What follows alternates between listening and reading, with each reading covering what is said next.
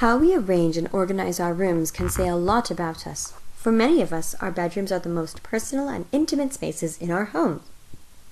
Colors and smells can give away your sensory interests, and small decorations can hint at your taste and personal style. For example, a messy room can mean that you're disorganized, while a very neat and clean room can suggest that you're uptight.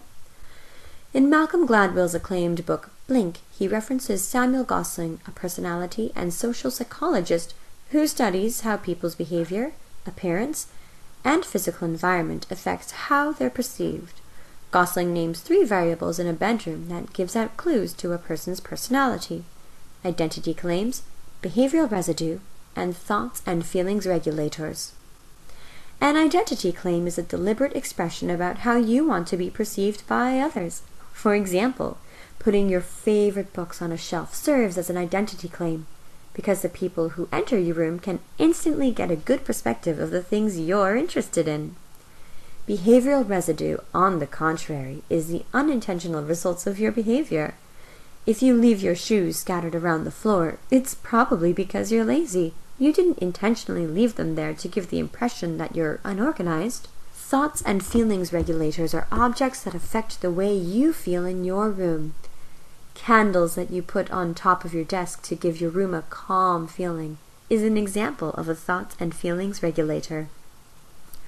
So, if a stranger enters your room and takes a look around, they'll be able to gather certain aspects about your personality just by observation. Gosling proved this in an experiment involving 80 college students using a highly respected questionnaire called the Big 5 Inventory, which measures people across 5 dimensions. 1. Extroversion. Are you sociable and fun-loving, or retiring and reserved? 2. Agreeableness. Are you trusting and helpful, or suspicious and uncooperative? 3. Conscientiousness. Are you organized and self-disciplined, or disorganized and weak-willed? 4. Emotional stability. Are you worried and insecure, or calm and secure? 5. Openness to new experiences. Are you imaginative and independent, or down-to-earth and conforming? He first had close friends of those 80 college students fill out the questionnaire.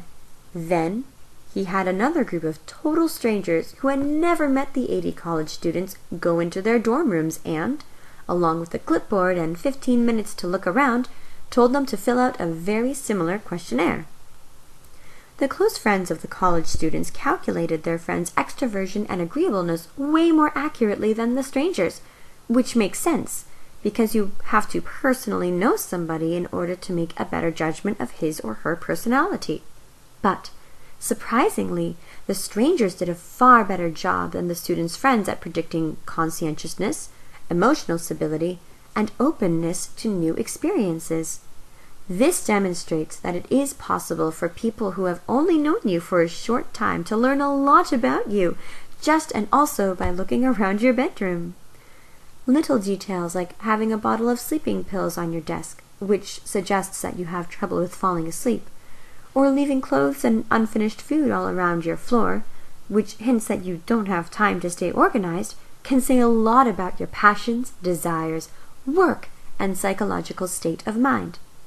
Now look around your room and try to take note of any objects that can potentially reveal parts of who you are. Which objects do you think most strongly portray your personality? Comment your answers down below. If you enjoyed this video, be sure to follow our Tumblr, Twitter, and Facebook for more content, and don't forget to subscribe.